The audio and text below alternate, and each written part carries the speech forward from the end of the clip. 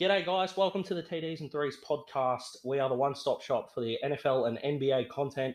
We're a couple of Australian high school mates who love our American sport, and we want to do a relaxed environment and an in-depth analytical look at both sports. So if you're thinking to yourself, you're a fan of the NBA and not the NFL, that is perfectly okay. We do have NBA content coming.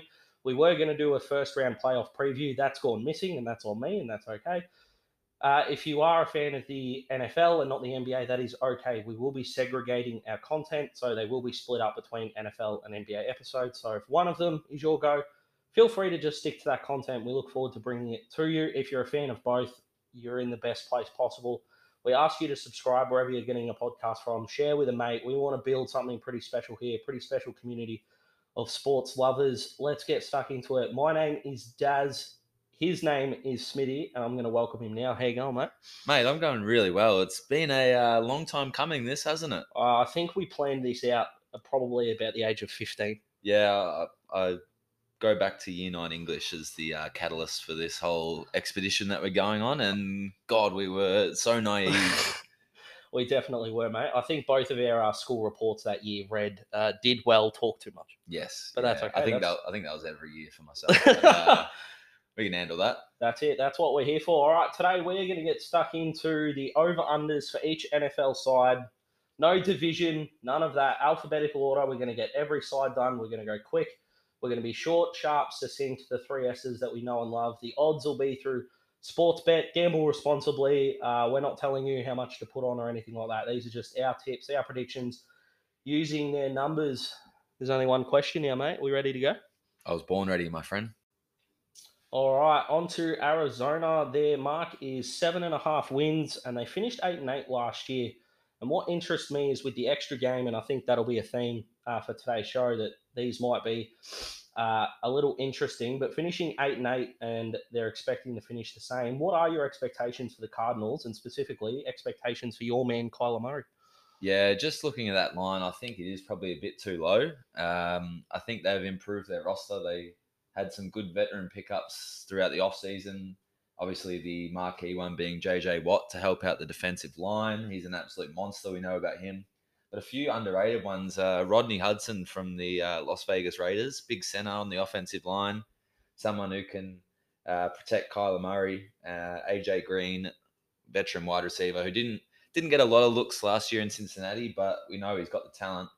And James Conner at running back, who was behind a terrible offensive line in Pittsburgh and just couldn't get anything going. Maybe the change of scenery will spark him up. They've definitely built something around Kyler Murray here. Look at their skill positions, wide receiver and running back. It's pretty elite reading. They're very deep at wide receiver. And they've got some running back help for Kyler, whose strength is to run the football at the quarterback position.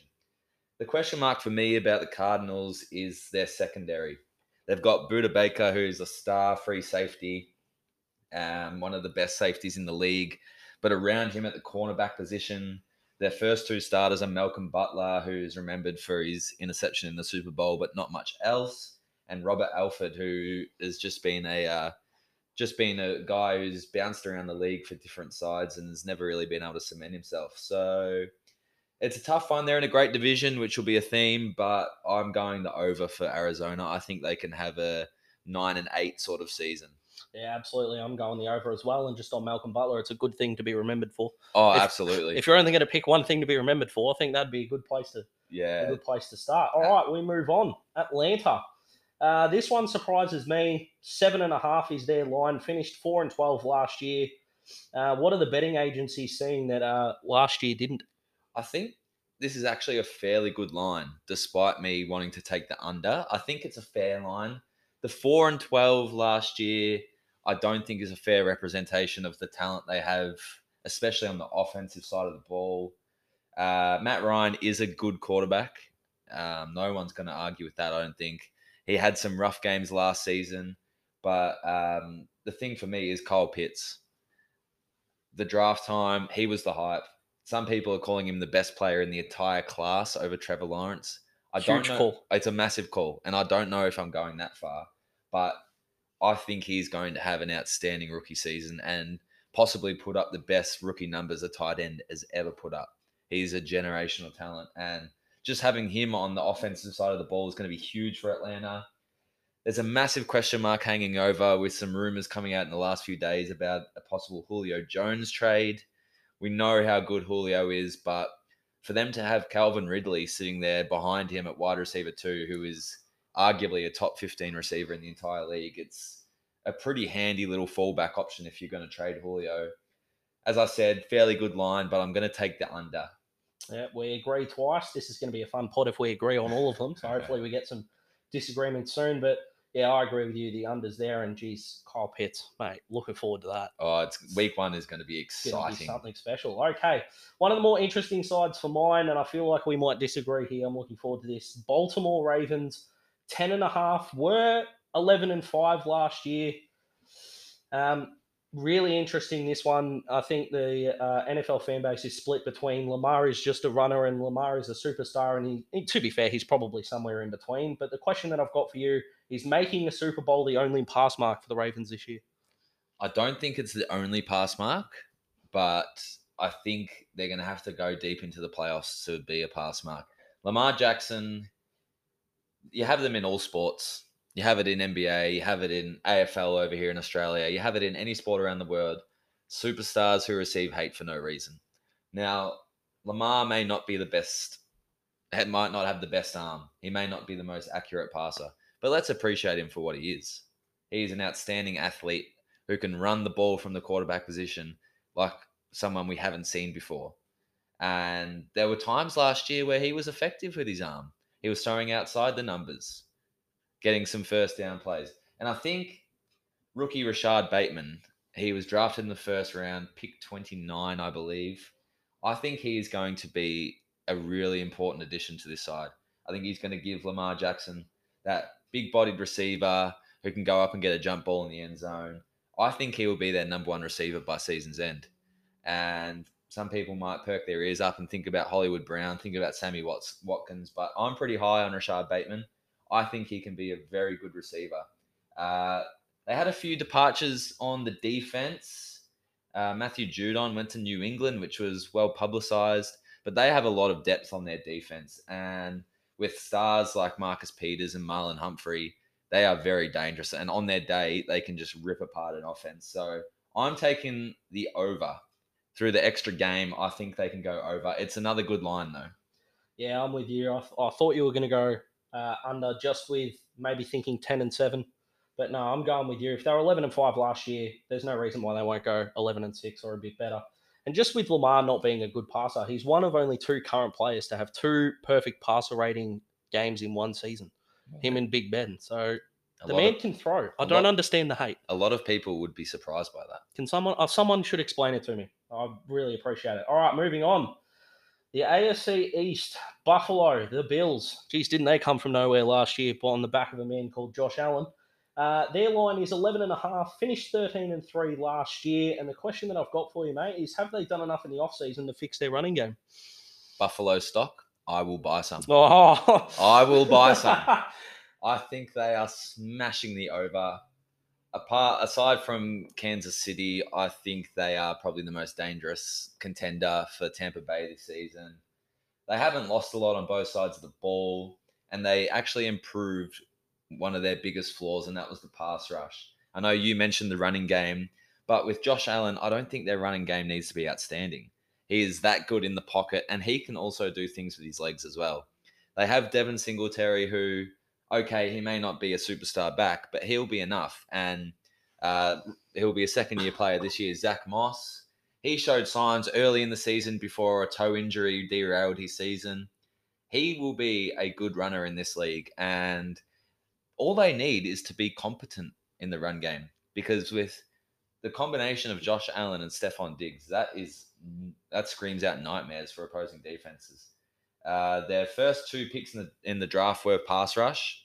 Gregory Rousseau is he's a developmental. He's really a throw at the stumps, I believe. But if he pans out, he is going to be exciting. He had a lot of sacks at Miami on a very good defensive line in college. Some people don't like to read into the stat of sacks in college, and I can see the merit in that. but he's shown that he is capable of getting to the quarterback, which is a very, very important thing for a defensive lineman.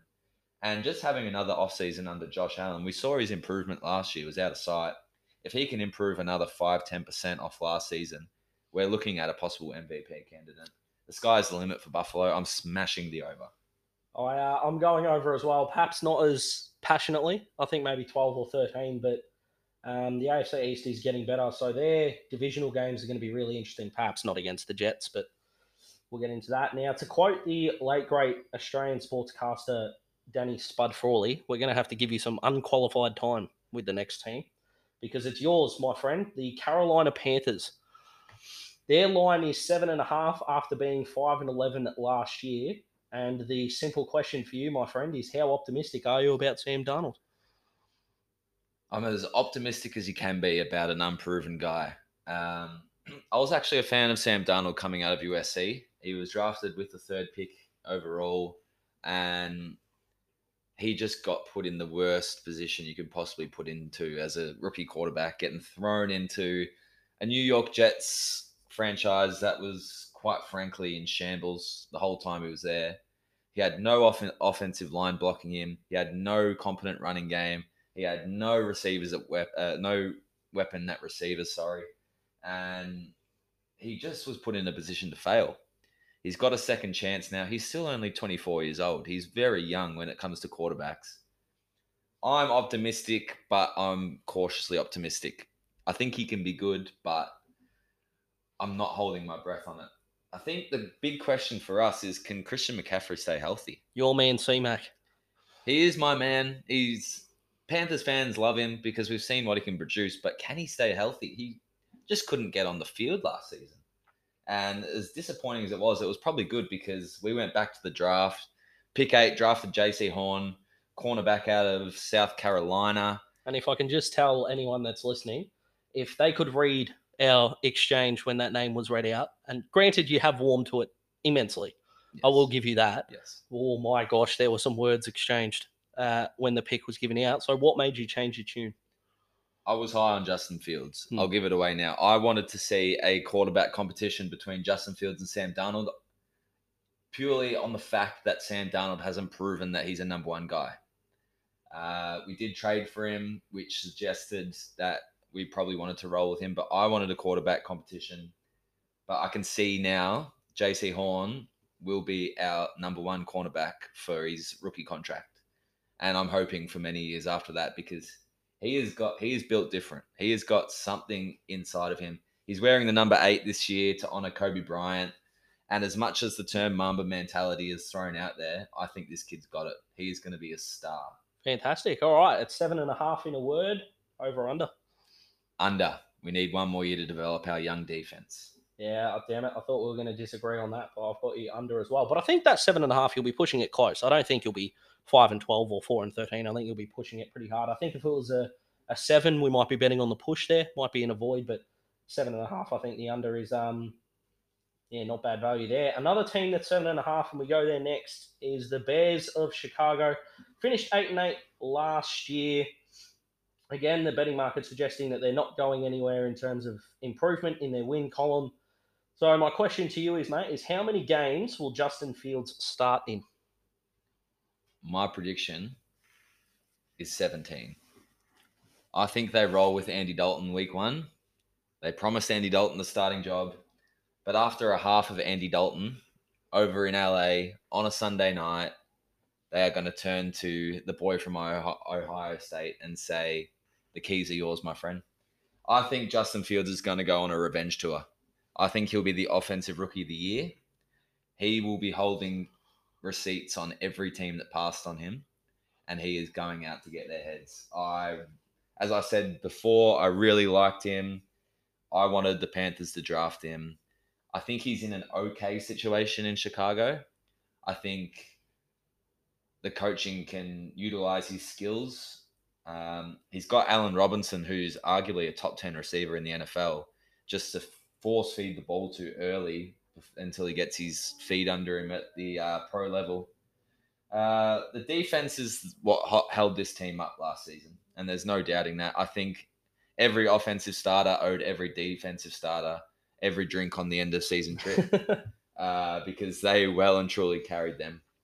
They lost Kyle Fuller, which is a bit of a blow, but they gained Desmond Trufant, who in the past has been a very capable cornerback. So do they really lose that much with that trading of players? I'm not too sure. I'm going the over. I think Justin Fields is the real deal. We finally disagree. And It took a little bit, but we're there. I think if your theory is true that Justin Fields is going to start, 16 games in the first half of week one, 8 games on his own is going to be, I think, a challenge too steep, but not sort of in the Justin Herbert type of he's going to be excellent and the team maybe not that great. 7.5 though, that's a good line. It's a very good line. The lines have been outstanding This could be like a 7-10 or an 8-9 that decides it, but we disagree, and that's what the people want. We move on to Cincinnati, who finished 4-11-1 last year. Joe Burrow got hurt late in the year, and just on that, my question to you is: will teams target Ja'Marr Chase because of he and Burrow's history, and if so, do they have a plan B? I think they will target Ja'Marr Chase. I think he's come in. It's when you draft a wide receiver with the 5th overall pick, he's not coming in to play the slot. He's not coming in to rotate off the interchange bench. He's the guy. He's the man. They have T. Higgins, who in his rookie season last season showed that he's more than capable of being good in this league. But Ja'Marr Chase will be the man. Him and Joe Burrow are going to have the dynamic duo. But my question is, are they going to have an offensive line that can block for him long enough for him to actually get the ball to Ja'Marr Chase?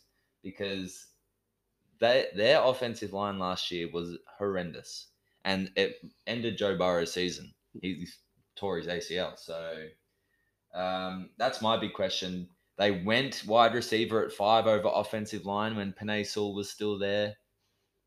People are 50-50 about that. I would have gone offensive line because if you draft Joe Burrow number 1 overall, you don't want him to not be able to walk at age 23. So yeah, you'd like for him to be able to actually play the sport. That'd be handy. Absolutely. Something that's gone very under the radar for Cincinnati is the loss of William Jackson. He was their shining light on defense last year at the cornerback position. He quite often went up against some of the best receivers in the game and locked them down.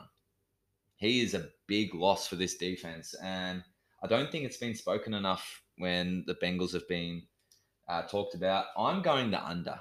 I think without an offensive line, they're going to show flashes. Ja'Marr Chase is going to be great in flashes. Joe Burrow is going to show great flashes, but I don't think they can do it without an offensive line. Yeah, 3 extra wins on last year does seem like a steep mountain. I'm going the under as well. A little improv over under. Do they go better than the 4 wins of last year? I think they can win more than 4 games. There we go. Okay, on to, somewhat the people's choice for it, Cleveland. And if there's ever a team that deserves a bit of success for their fans, it's the Browns. They were 11-5 last year, and that is their line at 11.5 wins. And it's the easy question. It's the cheap question, perhaps, but it's the question that needs to be asked. What gets Baker a big contract extension, given that he's on his 5th year and hasn't got that big sign yet? What does he need to do? I think he's got the tools around him to go all the way. And I spoke about Buffalo earlier. Oh, hello. We've still got Kansas City. We've got Tampa, the reigning Super Bowl champions. But Cleveland took it right up to Kansas City in the playoffs last year. And their defense is juiced now through their offseason pickups. You look at it here. They got John Johnson, the 3rd from the LA Rams. He is a star safety. He is an excellent signing and exactly what they needed. They got Jadeveon Clowney through free agency. A lot of people, he's the butt of a lot of jokes, Jadeveon Clowney, because he doesn't put up big stats, but just his presence. He is a massive man, the number 1 overall pick from multiple years ago now. Just having him on the opposite side of Myles Garrett is going to make Myles Garrett better, and it's going to make him better as well. So I think that's a win-win and a great little chance to take for the Browns organization. My question is, I'm going to butcher this name, I know it, but I'll give it a crack. Jeremiah Owusu Koromoa. Jeez, you've done well there. JOK. Yeah. He fell to the back end of the second round when he was projected to be a mid-first round pick. How did the Browns pull that off? I don't know, mate. It's genuine robbery. It came out after the draft that he has a heart condition, but that has never affected his football, and he's a top 15 player in this draft, and they have stolen him right under the nose of their opposition. I think the Browns are going to be very good this year. I'm going over. I'm going over as well. And just to backtrack on the heart condition, if it didn't affect him on the field throughout his whole college career, I wonder why teams are jumping off now. An interesting one there. We move on to Dallas, and this one for me is one of the more interesting ones as well. Not that teams aren't interesting, but their line, actually, I'll get to their line in a second. So they were 6-10 last year. Obviously, Dak went down, and he was on track to break all kinds of records. Their line is 9.5, and that really interests me. But the question I've got for you, mate, is who's under the most pressure at the Cowboys this year? From Jerry Jones at owner, Mike McCarthy as the coach, Amari Cooper and Ezekiel Elliott need to get their butts into gear. And obviously, Dak's coming back from his injury. But if you had to identify one, who needs to perform the best for the Cowboys this season? I think it's on Mike McCarthy, to be honest. Jerry is immortal when it comes to the Cowboys. There's no such thing as pressure for him. I think the players from last season can be exempt. They had a rotten year in terms of injuries. They have some stars on their offensive line who just could not get on the field healthy. Obviously, the Dak injury is the documented one. They had Andy Dalton and some other fill-ins while Andy Dalton was injured. So you can't really look at Amari Cooper or Ezekiel Elliott's seasons from last year and put blame on them. It was the circumstances around them. So Mike Mack is definitely under the microscope. I think they go over. As you said, Dak's return, he was on track to break all kinds of passing records last year before the injury. Can he get back to that form? We don't know. It was a gruesome injury, so you just never know. But if he can get anywhere close to that form, the Cowboys are going to be good. The offense on paper is arguably the best in the entire NFL, but health is the main issue, as we touched on before. The defense will again be the worry, but they have some young corners in Trayvon Diggs and the newly drafted Kelvin Joseph out of Kentucky. I think he's going to be very good. He's got all the tools. So they've got some talent on defense. Can they put it together? I say yes. I go over. I think they'll win the division. Well, there you go. We disagree for the second time. I understand where you're coming from, and I hope Dak goes well. Obviously, I think 4 wins. They've got to make up 4 wins. I know they've got an extra game, but I think they'll be pushing that 9. I don't think they'll do any worse than 8 and 9. So it's not going to be a dramatic fall off. And if there is going to be one positive about Dallas going bad, it'll be seeing your mate Skip Bayless go nuts, which will be good viewing. We move right along to the Mile High. We're going to Denver. Their line is 8.5. They finished 5-11 last year. And my question is, hypothetically, if Drew, because it's come out that Aaron Rodgers wants out of Green Bay, we'll get to Green Bay when we get to them, but if Drew Lock is their quarterback all season long, do they draft one at the end of the year or do they trade for one?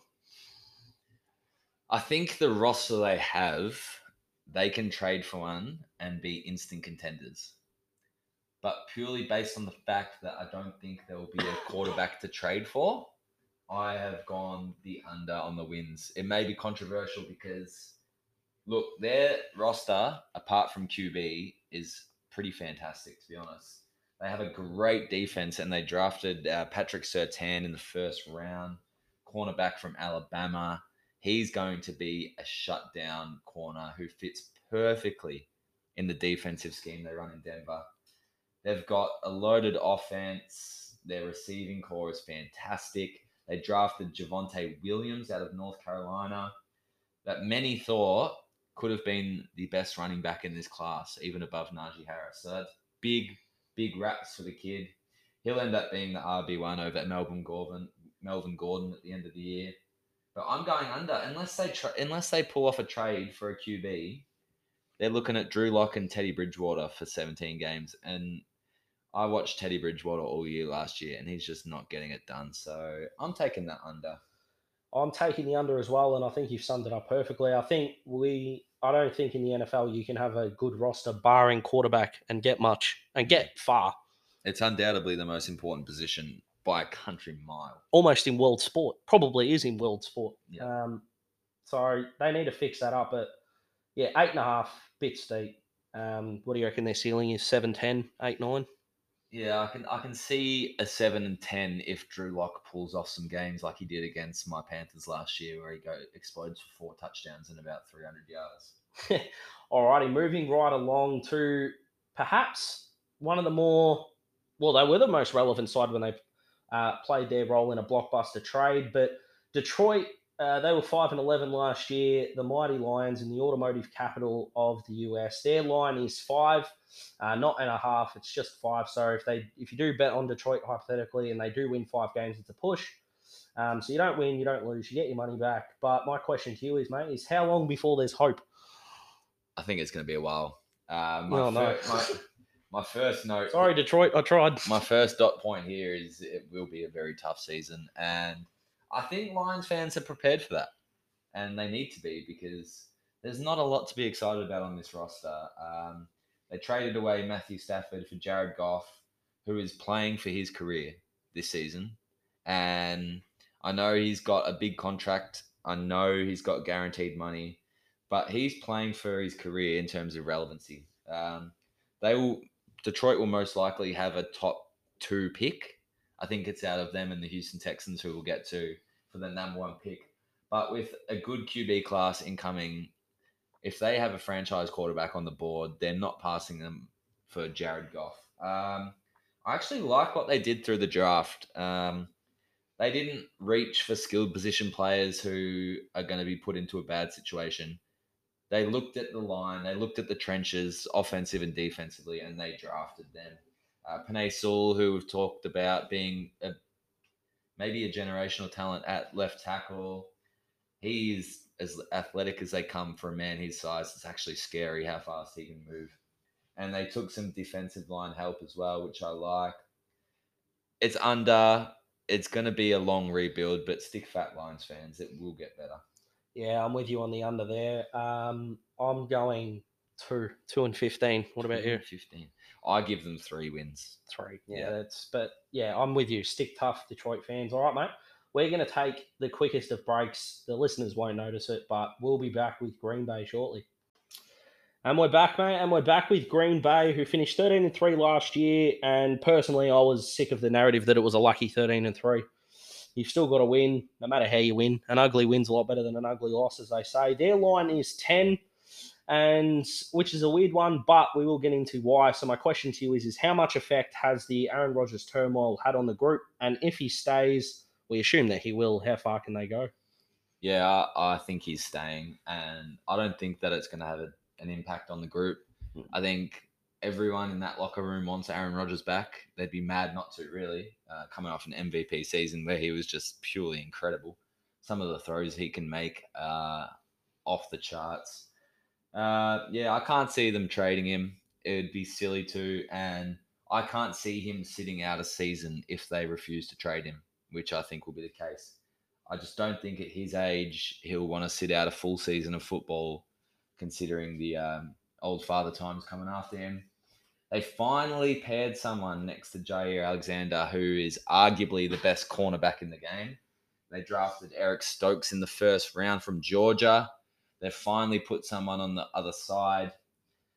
My question is, can Devontae Adams back up his incredible 2020 season? Because his numbers were just insane.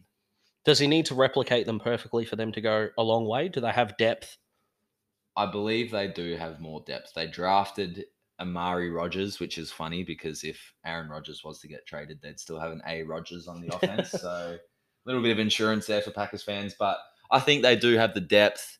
They got Aaron Jones back, which was a huge re-signing. That was huge. All summer it was he's going to Miami or he's going somewhere warmer. But, that was huge. It was a big re-signing for them. I'm going over. I think they'll win more than 10 games. I'm going over too. He's not leaving.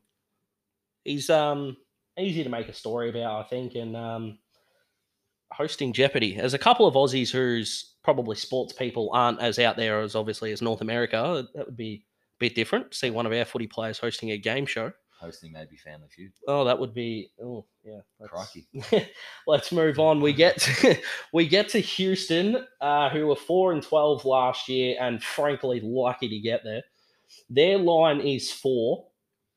We're not going to touch on the obvious, and for obvious reasons, we hope it's been done to death. So my question to you is, apart from Deshaun, do they have another superstar? And if not, who could be their next one? Sorry to all Houston fans for what I'm about to say. Oh, no.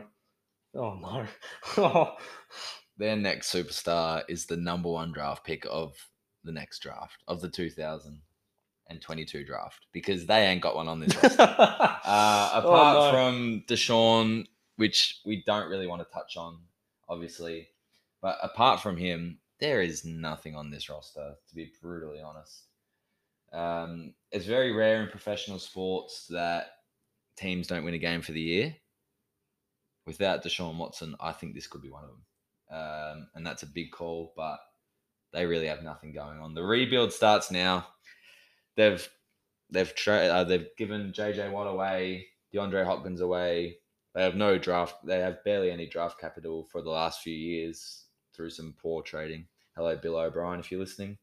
Yeah, I'm sure Big Bill's listening into us right now, just thinking, damn you. I wouldn't blame him. I think their decision to draft a QB with their first pick in the 3rd round was quite befuddling, if that's the word. It was ridiculous considering the lack of depth and talent on this roster.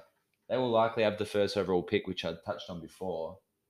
Why waste draft capital on a QB who's going to be sitting there for 1 season? Didn't make a lot of sense to me.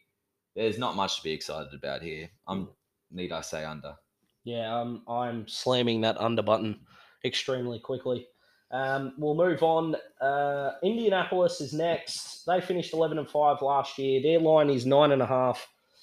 Obviously got Carson Wentz over the offseason, which raised some eyebrows. And speaking of raising, I think you raised that halfway through last season. So if we had had the pod up and going, you would have been first on the money there.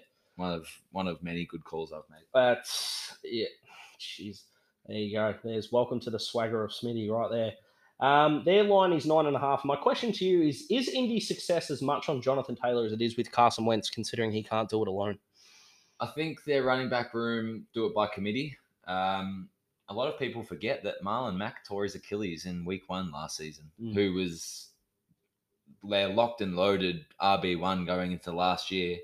They had to call on Jonathan Taylor to do more than he was expected to do. They had Nyheim Hines. That's a tongue twister.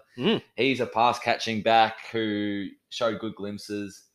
They had a lot of people do good work on the running the ball in that offense. So I think Jonathan Taylor, the microscope won't be on him purely because of that running back committee. I think Carson Wentz can unlock his 2017 form for the Eagles. He was on track to be MVP before he got injured in that Super Bowl season with Frank Reich, the now Indianapolis head coach, as his offensive coordinator. So I think the fit's perfect in Indy. Their only concern is the offensive line. I would have liked to have seen them address that in the draft with a high pick. They didn't, but the thing they do have going for them is they play Houston twice. So they pretty much start at 2-0 at the start of the season. Yeah, so you're relying on 8 of the last 15. Yeah, which I think they're more than capable of doing. Yeah. Their defense has shown that they're good. And if Wentz can get anywhere close to his 2017 form, they'll be a good team this year. Yeah, I'm with you. I'm slamming the over as well. We move on to Jacksonville. 1-15 last year. They got Trevor Lawrence in, and we've been following sport both in here in Australia and in America for a long time. I don't think I've ever heard a hype around someone that hasn't played a second in the elite league than I have about Trevor Lawrence. Their line is 6.5, so they're relying on a 6-win better season. My question for you is, does signing Tim Tebow relieve external pressure off Trevor Lawrence during this offseason, considering since the Tebow news came out, we're not talking about Trevor Lawrence anymore. Well, that's a great point. And even though Tim Tebow isn't even playing the same position, it's funny how that can be forgotten about. So that's a good point. I'm going over, to be honest. I think that Lawrence coming in can have a similar impact to what Andrew Luck did in Indianapolis when he got drafted first overall. Wow, that's a huge call. They went from being bottom feeders to playoff contenders straight away, and we haven't seen a better talent than Andrew Luck since, and Trevor Lawrence is the man, I think. The thing that intrigues me about this team is their loaded cornerback room. If you have a look at their cornerback room, it is loaded. They went out and they signed Shaquille Griffin from Seattle, who was their CB1. They drafted CJ Henderson in the first round last year. They drafted Tyson Campbell in the second round this year. They have Trey Herndon. They have a lot of depth at cornerback, so they're really stacking the secondary. With Urban Meyer, first-year head coach, teaming up with Trevor Lawrence, I think this can be a good team. I'm going over. We disagree, and I think the public are going to love this. I think they're going to love the fact that we can disagree, because if we agreed on all of them, this would be not as interesting. The only reason I'm going under is 6 more wins in this league is bloody tough. And Trevor Lawrence hasn't played a game yet. He is not. There is as much chance, and if this actually happens, I expect every inch of hate mail that I can get. It is as possible that they make the playoffs as it is he does his ACL in week 1. Now, I do not want that to happen. I'm not wishing that to happen. Trevor, please, for the love of God, do not do your ACL in week 1. But I think for a new coach to come in, a new quarterback to come in, yes, this kid has got more talent in his pinky finger than I do in my entire body when it comes to the NFL. I think 6 wins is too much to ask for right now. If they end the year 6-11 and they build again, they're going to be playoffs the season after. Yeah. So probably not one that I'd bet on personally, but we're here to do every team. I'm going to go under, but this could be 5-12, 6-11, and then, of course, going into 7-10, 8-9. This will be a close one. That's a good line for Jacksonville. We move on to undoubtedly one of the better sides in the league, Kansas City. They finished 14-2, runners-up last year, and it was a dominant runners-up last year, given their form during the regular season, but they were found out in the Super Bowl, I think it's fair to say. But my question to you, mate, is Mahomes your MVP favourite? Short answer, no. And I think he will be in terms of the general public, but I think they've been up for so long that I can see Kansas City cruising through the regular season, being just good. And that's why I've gone under on the win line. And Okay. that's bold. At 12.5, that's very bold. That's bold because no one can deny their talent. But I think they've been up for such a long time. They know how good they are. I can see them cruising through the regular season, being just good enough, and then really ramping up towards playoff time. Yeah. The thing for me is you mentioned their Super Bowl disaster where they got found out. This is a sign of great management. They identified the problem, and they did everything in their power to fix it. Trading, free agency, drafting. They brought in pretty much a whole new offensive line, which looks 100 times better than it did last year. The defense is low-key average. They conceded a lot of points last season, and they're very top-heavy. They have the stars like the Honey Badger, Chris Jones, Frank Clark. They have the superstars, but their depth isn't quite there, and it's low-key average. So for those reasons, I went just under the line, but Kansas City will definitely be there at the pointy end. Yeah, I've gone over. Extra game gives them an extra chance to sort of go 13-4. But yeah, I'm with you. I think all this 16-1, 17-0 talk needs to stop immediately. We move on quickly to the Las Vegas Raiders. They finished 8-8 last year. Their line is 6.5.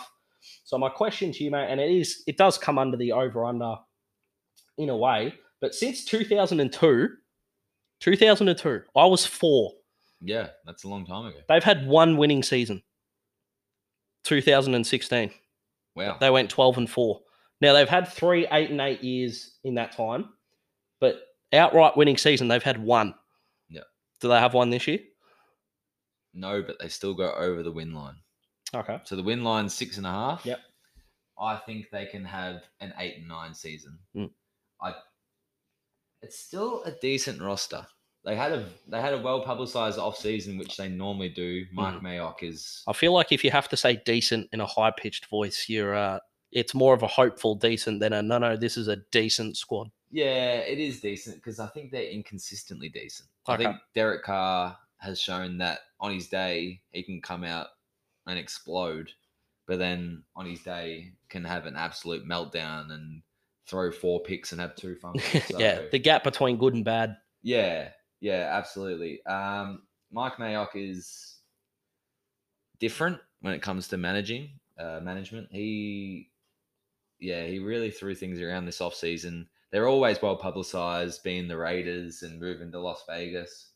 But my question to you is, okay, can they unlock Henry Ruggs? They drafted him in the first round. A lot of people were surprised. He's a speed demon out of Alabama coming into his second season. They really didn't get him involved, apart from that game-winning touchdown against the Jets when everyone believed the Jets lost on purpose. That was his really only highlight of the season. Can they find a way to fit him into this offense and so that he's actually a factor? Well, the question of can they? Well, of course they can if they want to. But the fact of the matter is that they need to. I think it's as simple as that. Because, I'm going to touch over it again. 1 winning season since 2002. We're going to get to my team very shortly. But we've been bagged in the past for not being that successful. 1 winning season since 2002 is frankly unacceptable. That's bonkers. From any professional sports team. That's Chicago Cubs numbers in the baseball, and they've at least won a championship recently. So good luck to them. 6.5. Yeah, I'm with you. I'm going over as well. But yeah, 7 or 8. I don't think they have a winning season either. So we agree on that. We move on to the LA Chargers, which frankly is an organization that is centered around one genuine superstar, a young superstar as well. I'll just get to their numbers. They were 7-9 last year, and frankly, it was because of one man. Their roster did not fit a 7-9 season. Their line, though, is 9.5, which really intrigues me. But before we get to that, what are your realistic expectations for Justin Herbert after his unbelievable debut season? Does he back it up? Well, one of the dot points I have on my notes here is Justin Herbert second-year jump ? Now, quarterbacks are known for a second-year jump after getting their feet under them towards the end of their rookie season. He came out and dominated from the start in ways that we have never seen before. It was incredible to watch.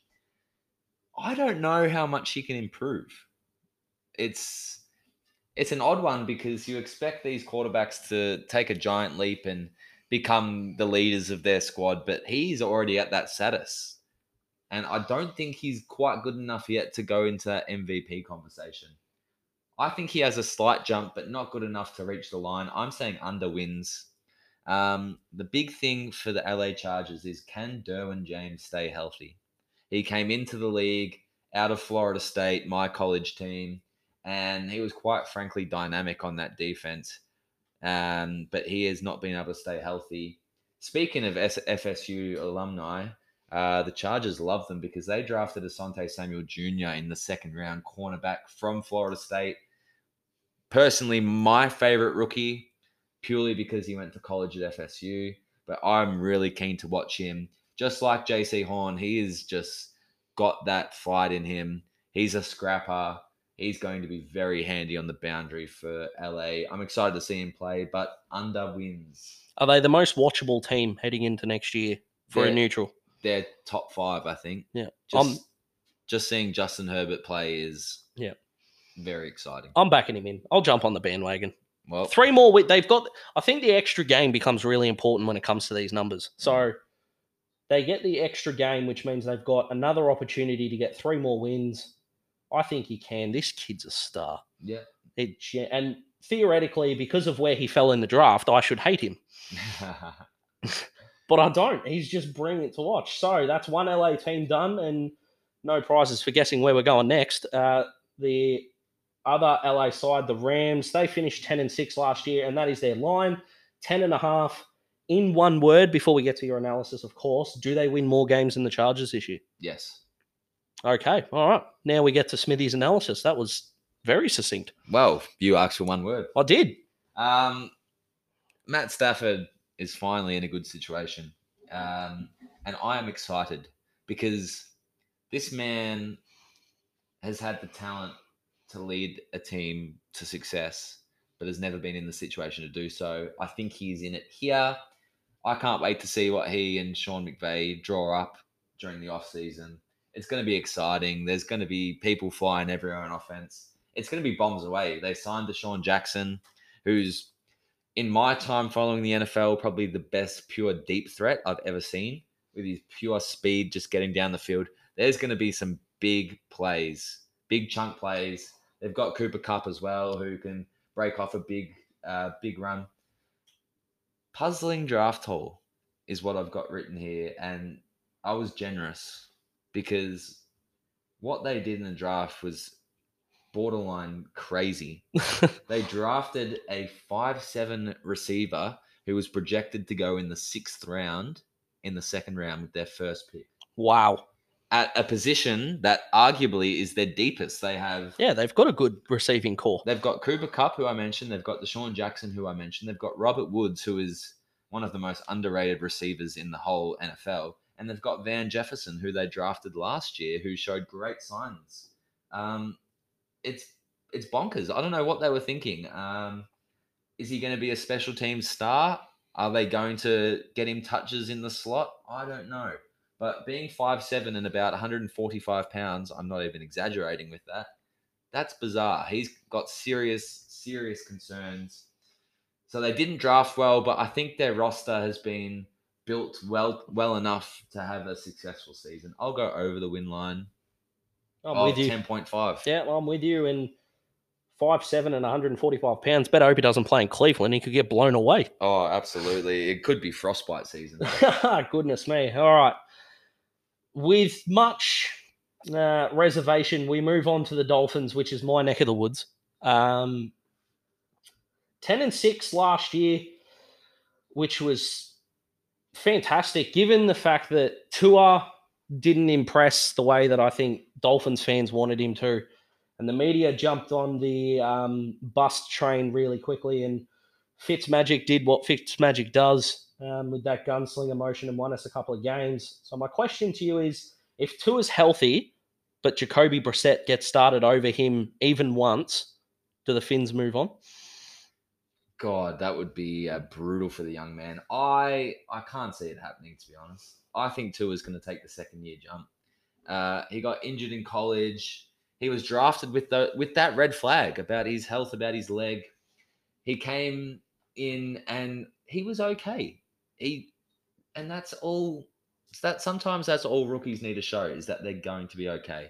And I think with a full healthy offseason under his belt, he's got the weapons around him. He's got a fantastic head coach. Brian Flores is arguably my favorite head coach in the NFL. Man, genuine star. I love him. Yep. I seriously love him. I think they're going to draw up a game plan that's good enough to suit Tua. I can see him making the jump. Now, tell me. Yep. How long ago was I on the Jalen Waddle train? Okay, so I actually went back through this today through our Facebook messages, and the date was the 26th of 26th of August, I believe it was. Yes. Yeah. 26th of August. You sent me I found the next good receiver. Yep. And I went, good. And you went, I'm being generous. I found the next great receiver. And I went, okay. And you sent me a link to some highlights, and I went, wowee. As you said, that was Jalen Waddle, and the Finns got him at 6 after trading down from 3 and then up from 12. And geez, that's exciting. And I think one of the good things for Tua is it's can't be the roster. I agree with you. I actually think Tua is going to be our franchise quarterback, and I'm backing him into the hilt. I think we've got reason as Dolphin fans to get really excited about this roster, and at 9.5, and the fact that we get to play the Jets twice, I think if we can take a game off New England, and geez, in a perfect world, I'd love to take a game off Buffalo, but that's perhaps Dad's being a bit too optimistic. I almost said pessimistic there, but no, optimistic. I think we'll be okay. 9.5. I'm going over with an extra game. And if we were 10-6 last year with getting Will Fuller and drafting really well, Jalen Phillips at 18 too, steal. Yeah. If fit, I know if fit is something that fans hate to hear, but if fit, that is going to be genuinely bonkers. And yeah, I'm with you. Tua improves. I'm hitting that over button. I think 11-6. Yeah, I'm going to go over just. I love the draft haul. As I said, Jalen Waddle was a great pick. I still have slight concerns over the defense. May not be warranted considering they were so good last year, but can they back it up? But yeah, I'm going to go slightly over as well. All right, beautiful. And I normally get in trouble for not talking my team up enough, no matter the sport. So if there are any Dolphin fans listening, I promise I'm on the train. We're going to be good. But I'm a question asker by nature. So we move on. Minnesota finished 7-9 last year. Their line is 8.5. Another short, sharp question for you. Describe Kirk Cousins in 2 words. That's a great question. He is beautifully strange. They're my 2 words. He is beautifully strange. I don't know his relationship status, but I think we've just written your new Tinder bio for you there, Kirk. That's wonderful. He is interesting to watch, to say the least. Similar to Derek Carr, he can come out and go all guns blazing, throw for 200 yards and 3 touchdowns in the first half. And then for some reason in the second half, he can absolutely capitulate and throw 3 interceptions and lose his team the game. It's beautifully strange to watch. I'm penciling in the over just because they played Detroit twice. Yeah. I think from there, you take in those 2 Detroit games. From there, you only have to win 7 more games, which I think is doable. Dalvin Cook is arguably the best running back in the NFL. Gee, speaking of good to watch. Oh, my goodness. Oh. Another Florida State alumni. Thank you very much. But he is arguably the best back in the NFL. Yep. He's durable. He scores touchdowns. He breaks off big runs. He can catch the ball. He's the ultimate package. I think defense is still the concern. They signed Patrick Peterson, but he showed signs of being on his last legs last season in Arizona, despite myself being a massive Patrick Peterson fan. So the defense is still the concern. I think this is Kirk Cousins last year in Minnesota. I think he's out of contract at the end of the year. Or I believe so, yes. Yeah. And they drafted Kellen Mond in the 3rd round out of Texas A&M, who is a really good project quarterback. So I think a year of tutelage under Kirk Cousins, I think at the start of the 2022 NFL season, he will be the starting quarterback of the Minnesota Vikings. Beautiful. A question without notice, considering we said their roster's only a QB away. If Kirk Cousins is on the market, is Denver a place that could target him? I think with the weapons around him in Denver and the defense to back him up, his beautifully strange play he can actually get away with it. He could make some things happen. He could make some things happen. There you go. If that happens, you heard it here first. Yeah, if he throws a pick in the second half, I trust that Denver Broncos defense to get a 3-and-out stop and get Kirk back on the field. So that could be a beautiful landing spot. Love it. All right, moving on. The last one before another break. I'm going to get you to do your analysis and then my question just for this one. So it's New England. New England's line is 9. They finished 7-9 last season. So give us your analysis first, and then I'll shoot you my question. How do you think they'll go? Yeah, I'm going under. QB play is the issue for me. Cam Newton showed last season that despite having little to no weapons around him, towards the end of the season, his arm didn't look very good. They drafted Mac Jones, but I have huge question marks on Mac Jones. Yep. You can put a cat in a lion's pack and it'll still get a bit of the food at the end. I think that's what happened with Mac Jones. He was put around some absolute star talent at Alabama. Imagine standing there and having Najee Harris standing next to you with Devontae Smith and Jalen Adams on Jalen Waddle on the outside. Jeez, it'd be handy. It'd be handy. It can make anyone look good. So I'm not sold. They went bonkers in the offseason. They did. They spent more money than I think anyone spent in free agency Yeah, they were like a rich woman at a Boxing Day sale. They were just Oh, weren't they saying, what? I'll take one of these. They got the top 2 tight ends on the market, which is, if that's not the biggest middle finger to the rest of the league, I don't know what is. Love it. Bill Belichick being Bill Belichick. The one thing I will flag, Oh, okay. Jeez, he's got a serious look on his face too. New England are the early favourite to acquire Julio Jones via trade.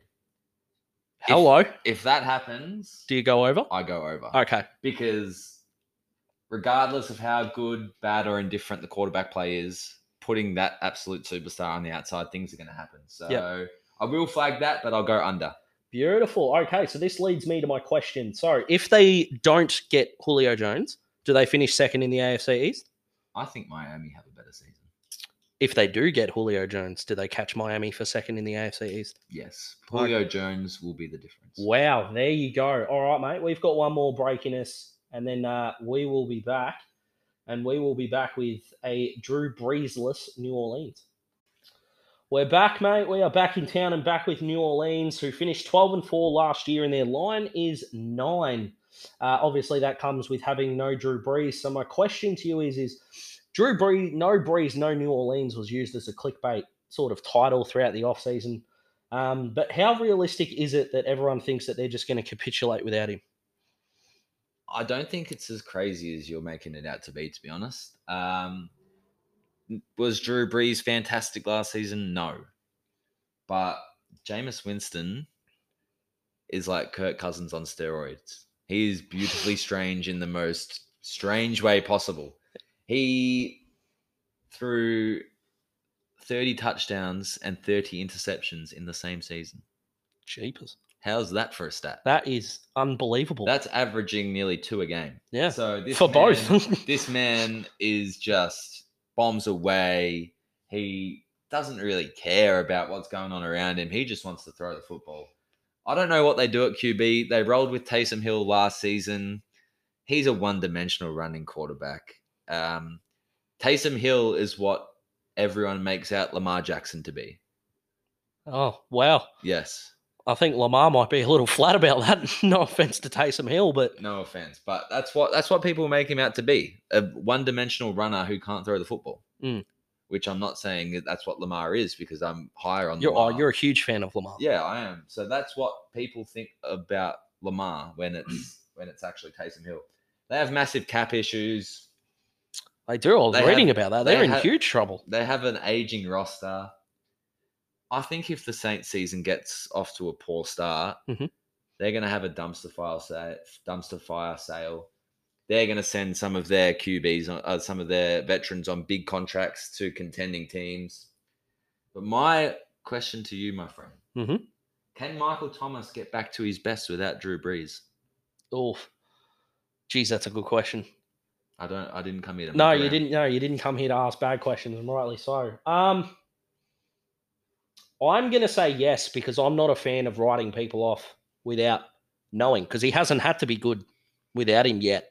So I'm going to say yes until I see it as a no, until I actually see it in person that it's a no. Yeah. So I'll back him in. I'm a big believer in talent's permanent.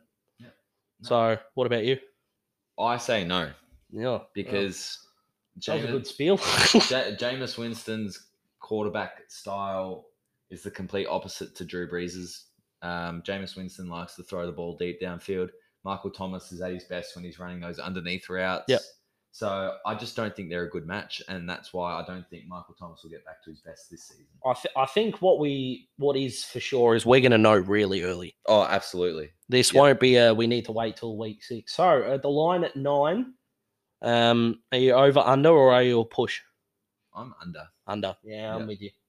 Under. I don't think it'll be a complete capitulation, but I think the year after definitely could be. Yep. Depending on how they go. Moving on, we've got the pair of New York teams. We're going to start with the Giants, who finished 6-10 last season. Their line is 7, and it's a pretty easy question here, mate. How much improvement do you see Daniel Jones having?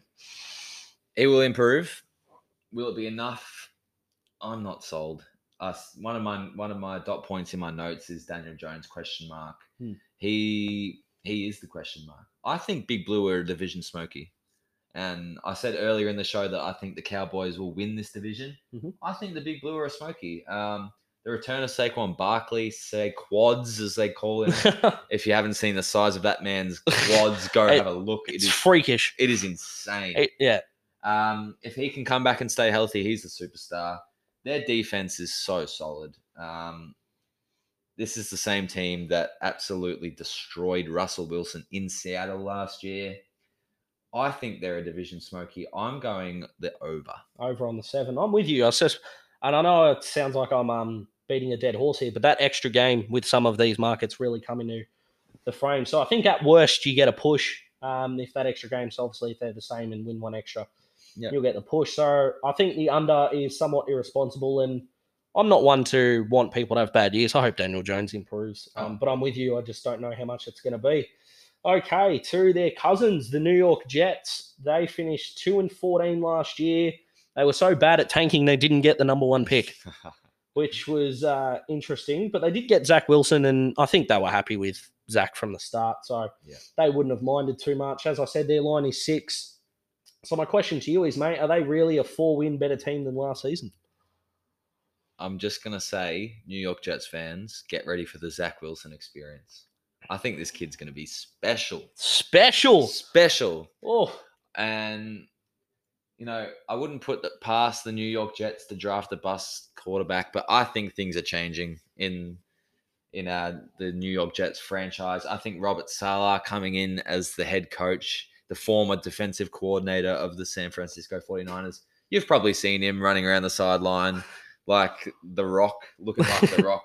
He's going to really change the fortunes of this franchise. I was looking at their depth chart last night, and the left side of their offensive line could be the best in the NFL. They've got Mekhi Becton at left tackle, who was outstanding last season. Yeah. And they went up in the draft to take Elijah Vera Tucker from USC. That was one of your favorite picks. It was one of my favorite picks. I really, really liked it for the Jets because it shored up that left side of their blind side, Zach Wilson's blind side. And that is so important for a young quarterback. Because if they take a few big hits from the blind side, that can really be rough for a young quarterback. So just having those two mountains of men on the left side of the line will be huge. They brought in some good players, but they didn't address the secondary. It's a huge question mark. I think teams could definitely go bombs away on the New York Jets and put up some big points with their cornerback rotation. I'm going under, but I cannot wait to watch Zach Wilson. I'm with you, mate. I can't wait to watch him either. They could be one of the more interesting sides to watch throughout the year because if Zach Wilson does go well, because, like Trevor Lawrence got all the publicity as the number 1 pick, the Trey Lance v. Mac Jones for San Francisco, pick 3, dominated headlines for a while. No one talked about this kid, just at all. He was like the rock at pick 2. No one really heard about him or for him. Not about him in the sense of didn't know who he was, but it was almost like the boring pick of the draft. So I really hope he goes well. I think this has push written all over it. Yeah. I am going to go the under because we're not talking about push, but yeah, it would not surprise me at all if they went 6-11 next year. And I'm with you. I hope he goes fantastically. Good luck to Zach Wilson. Yeah. We move along to Philly, who went at 4-11-1 last season. Their line is 6.5. And I was thinking of a question to post here, and I struggled in a sense because I don't want to ask the uber obvious with every team. So I'm going to go with what I think is an honest reflection. Are they the most irrelevant team in the league this year? They could well and truly be up there. Houston are going to be the worst, but they'll be in the headlines for Deshaun Watson and who they're going to take with the number 1 pick. Yep. Detroit is always going to be somewhat relevant. Philly are they're in no man's land at the moment, I feel like. I'm not sold on Jalen Hurts. Yep. I think he was in 2 very generous situations in his college career. And yes, he came into the NFL and had a few good starts because I don't think teams were prepared for Jalen Hurts. They didn't know what to expect from Jalen Hurts. So he came in and did his thing, but defenses towards the end of the year started to get on top of him. And with a whole offseason worth of, analysis and scouting on this kid, I'm not sold. their defense is still a huge issue. And the offensive line on paper is good, but can they stay healthy is a completely different issue, because at times last season, they were starting their third stringers at positions on the O-line. Yeah, they were. And that's a recipe for disaster, if you ask me. Absolutely. And at 6.5, that surprises me that I think they're going to be a 3-win better team. So I'm slamming the under. Yeah, I agree. And I can't see too many neutrals going, get to the television, Philly are playing. Yeah, no, I wouldn't have thought and that includes Eagles fans too, by the way. I know a couple. And who are on some of the most passionate supporters in the NFL. So they absolutely are. But there's a sense of just, yeah, we're around. There's not a lot of excitement. And then, like you said, with Houston and Detroit, there's not a lot of, we want to see if this is a dumpster fire or not. They're just sort of thereabouts, aren't they? So, yeah, no, I agree. We'll move on quickly to Pittsburgh, who are the opposite of irrelevant always. They were 12-4 last year, went down to Cleveland in the playoffs, as we know, in a major upset. Their line is 8.5, so the bookie's really expecting them to go backwards, 4 games backwards, in fact. Is this Big Ben's last hurrah, my friend? Yep. There you go. That's it. We can move on. Yep, next team. Nah, my first dot point under Pittsburgh was Big Ben is done. And he's had a great career. We don't want to pile on, but he's done. He looked beaten to shreds in that playoff game against Cleveland. That defense got at him and, quite frankly, embarrassed him. Their defense has been and always will be good and will be able to win them games, but win them enough games, I'm not so sure. The decision to draft Najee Harris. It was the talk of round 1, really. Because last season, their run game was dreadful. It was borderline embarrassing. It was. James Conner just could not get anything going. Their offensive line couldn't do anything. They were throwing the ball 50 times a game with Big Ben at QB. So would I have gone offensive line? Yes.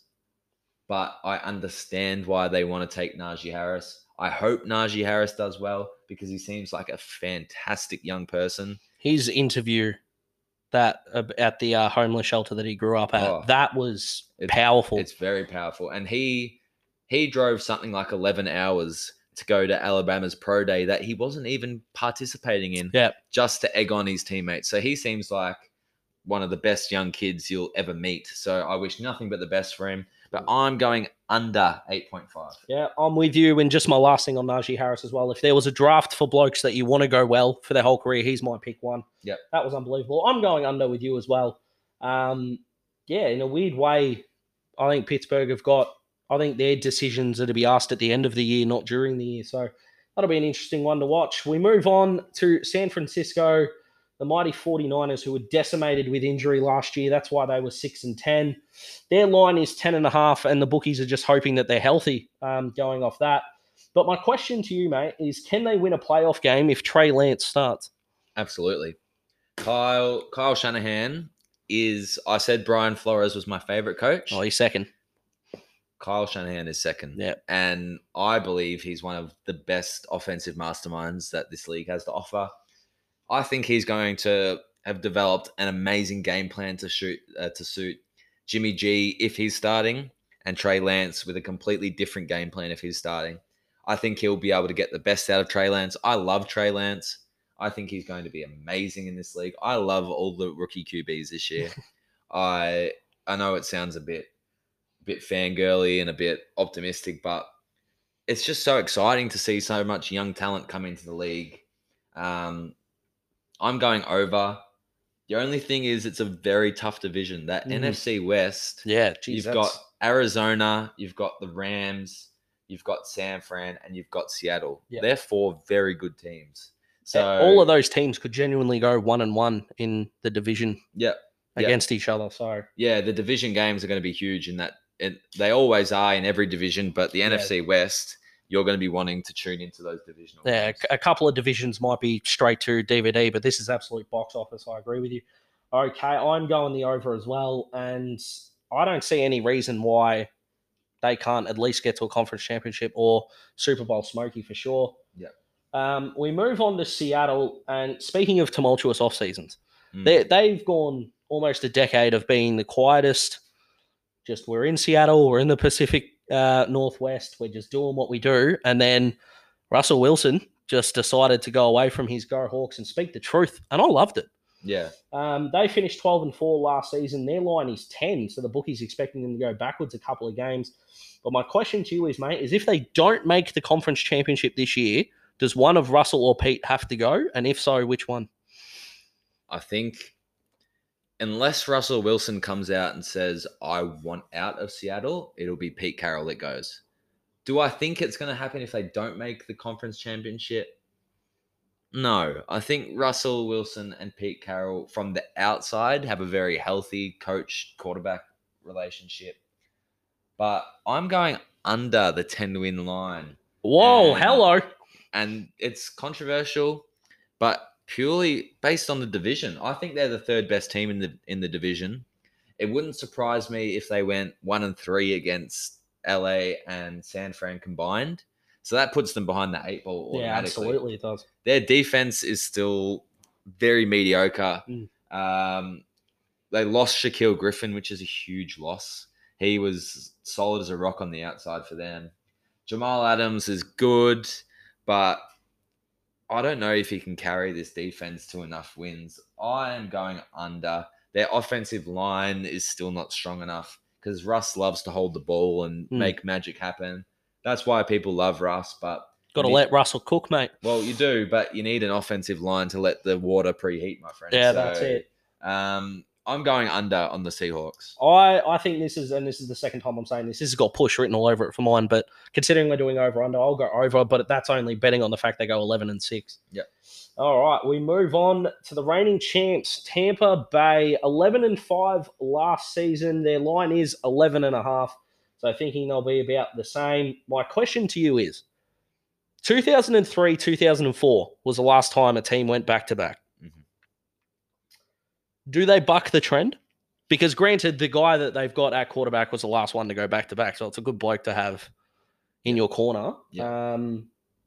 What do you reckon? Do they buck the trend or... Oh, it starts with a sigh. That's dangerous. I don't think they win the Super Bowl. Oh, okay. We're going to get to our predictions a bit later on, but there you go. Big call. I don't think they'll go back-to-back. But I still think they're going to be very good, given that. It's the first time in the common Super Bowl era that a team has brought back all 22 starters from the Super Bowl. Yeah. They've done that, which is incredible. That's insane. It's an insane stat. I don't know how the management did it. I guess it's the Tom Brady effect. Everyone wants to play with Tom Brady, and who can blame them? He's Benjamin Button. I'm convinced. He doesn't age. He's the Paul Rudd of sport. He just doesn't age. How can he walk around at his age and just dominate? It's beyond belief. I don't know. Their defense is what is keeping Tom Brady so fresh, though. Yeah. Their defense is incredible. Led by Todd Bowles, defensive coordinator. It is just beautiful to watch the stars they have on defense. Tom Brady can relax and just throw his 5-yard dump-offs and, score 28 points, and his defense is going to do the rest. I'm going over on the wins, but to answer your question, they don't go back-to-back.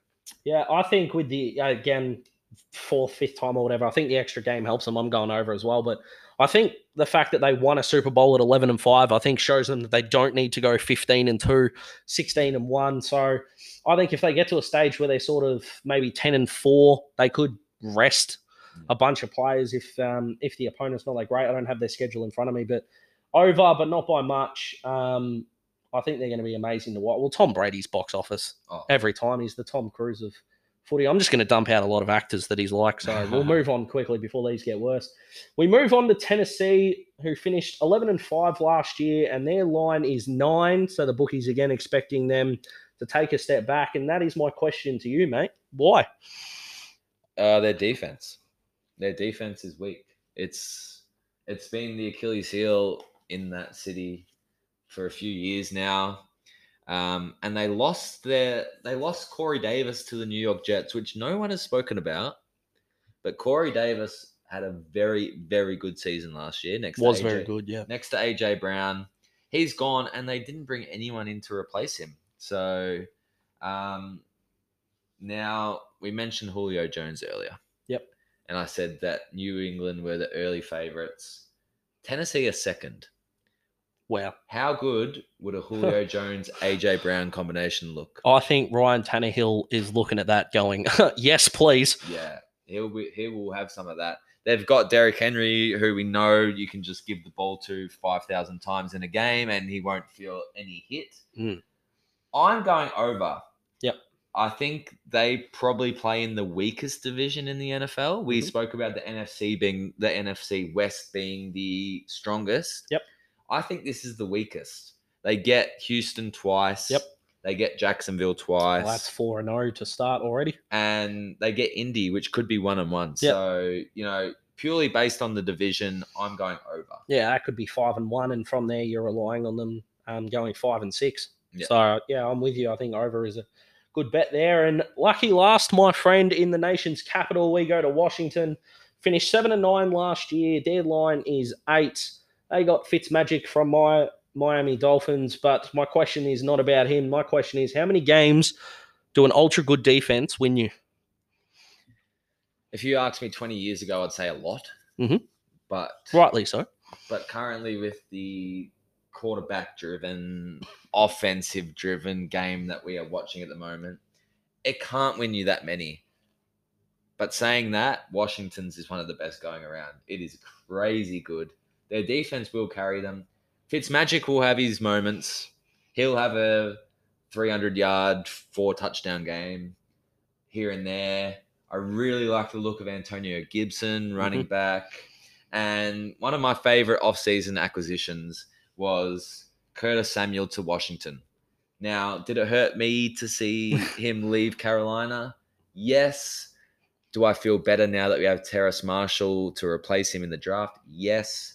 But Curtis Samuel and Terry McLaurin were college teammates, college best friends, roommates, and they've reunited in Washington, which I think is a beautiful thing. I think they're going to complement each other beautifully. I like Washington. I think the NFC East, which was the butt of all jokes last season, is really actually going to turn things around this year. Yep. I think Dallas, New York Giants, and Washington are all going to be battling it out for that title, with Philadelphia being the also-rans. Sorry, Philly fans. But I actually am going just over on Washington. Again, if we were going for the push, I think 8 wins is a fantastic line. Yeah, I think these lines have been magnificent. Shout out to Sportsbet, who we're getting these from. I think they've nailed most of them, if not all. Absolutely. A lot of my notes said great lines, so I think they've all been pretty spot on. But I'll take the over just in pure optimism of Fitzmagic landing in Washington. He's the only player in the NFL, I reckon, that fans would want to get a tattoo of him in one play because he'll do something remarkable, and then in the next play, they'd want him out the door. Yeah. No, he's very, very hit and miss, but we love him. We love Fitzmagic. We love him. I loved him at Miami, and I was disappointed to see him go, but he's one of those guys that he walked out. Well, he didn't walk out. He got traded, of course, but I wish him all the best. We wish him the best. Fitzmagic. I'm going to go under for this one. And just like you, mate, if I could, I'd be pushing the push. Yeah.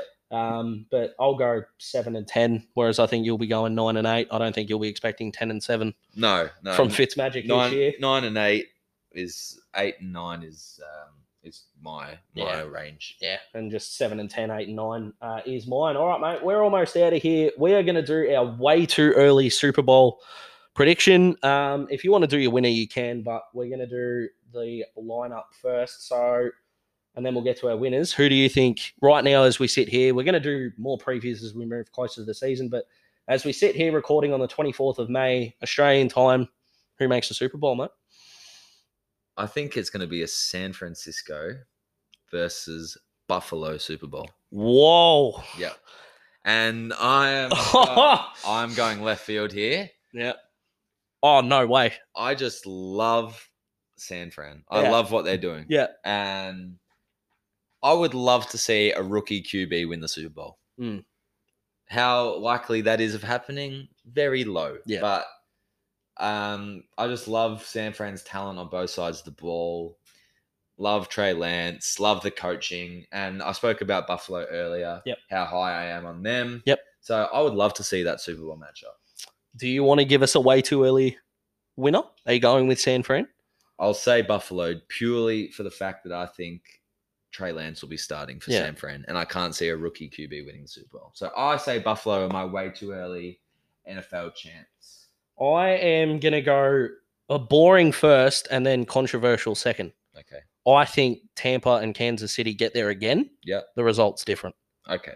And I'm not saying different in Kansas City are going to get like them back. I'm saying they're going to get them back massive. Yeah? Yep.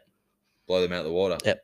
Right. I think they're going to do to Tampa what Tampa did to them, absolutely. And I think the if there is a beauty in finishing second, and it's not a good feeling at the time, of course, but they've had all summer to prepare for this. And I just hope that Kansas City are preparing to win the Super Bowl, not get revenge on Tampa. Because if they make the Super Bowl and Tampa aren't there, they've been preparing for 12 months for something that isn't going down. But as we sit here, Tampa v Kansas City, and Kansas City get it done. Beautiful. All right, mate. We are out of here. Thank you for joining us. Thank you for listening. If you liked what you heard, please leave us a review. Push that subscribe button. For the NBA fans out there, some content is coming for you. We've got playoff previews for round 2. We were supposed to do round 1, but you can blame Dads for that. And we are looking forward to having your company again. Smithy, thanks for joining me, mate. It's been a pleasure. It has been an absolute pleasure. Hopefully this is the first of many. I've really enjoyed it. And hopefully we can build a small community or a large community. Absolutely. I'd rather it be large, but just a nice community of people who are here for the right reason, and that's because we love sport. That's it, mate. That's all we're after. Thank you very much, guys, and we'll see you next time.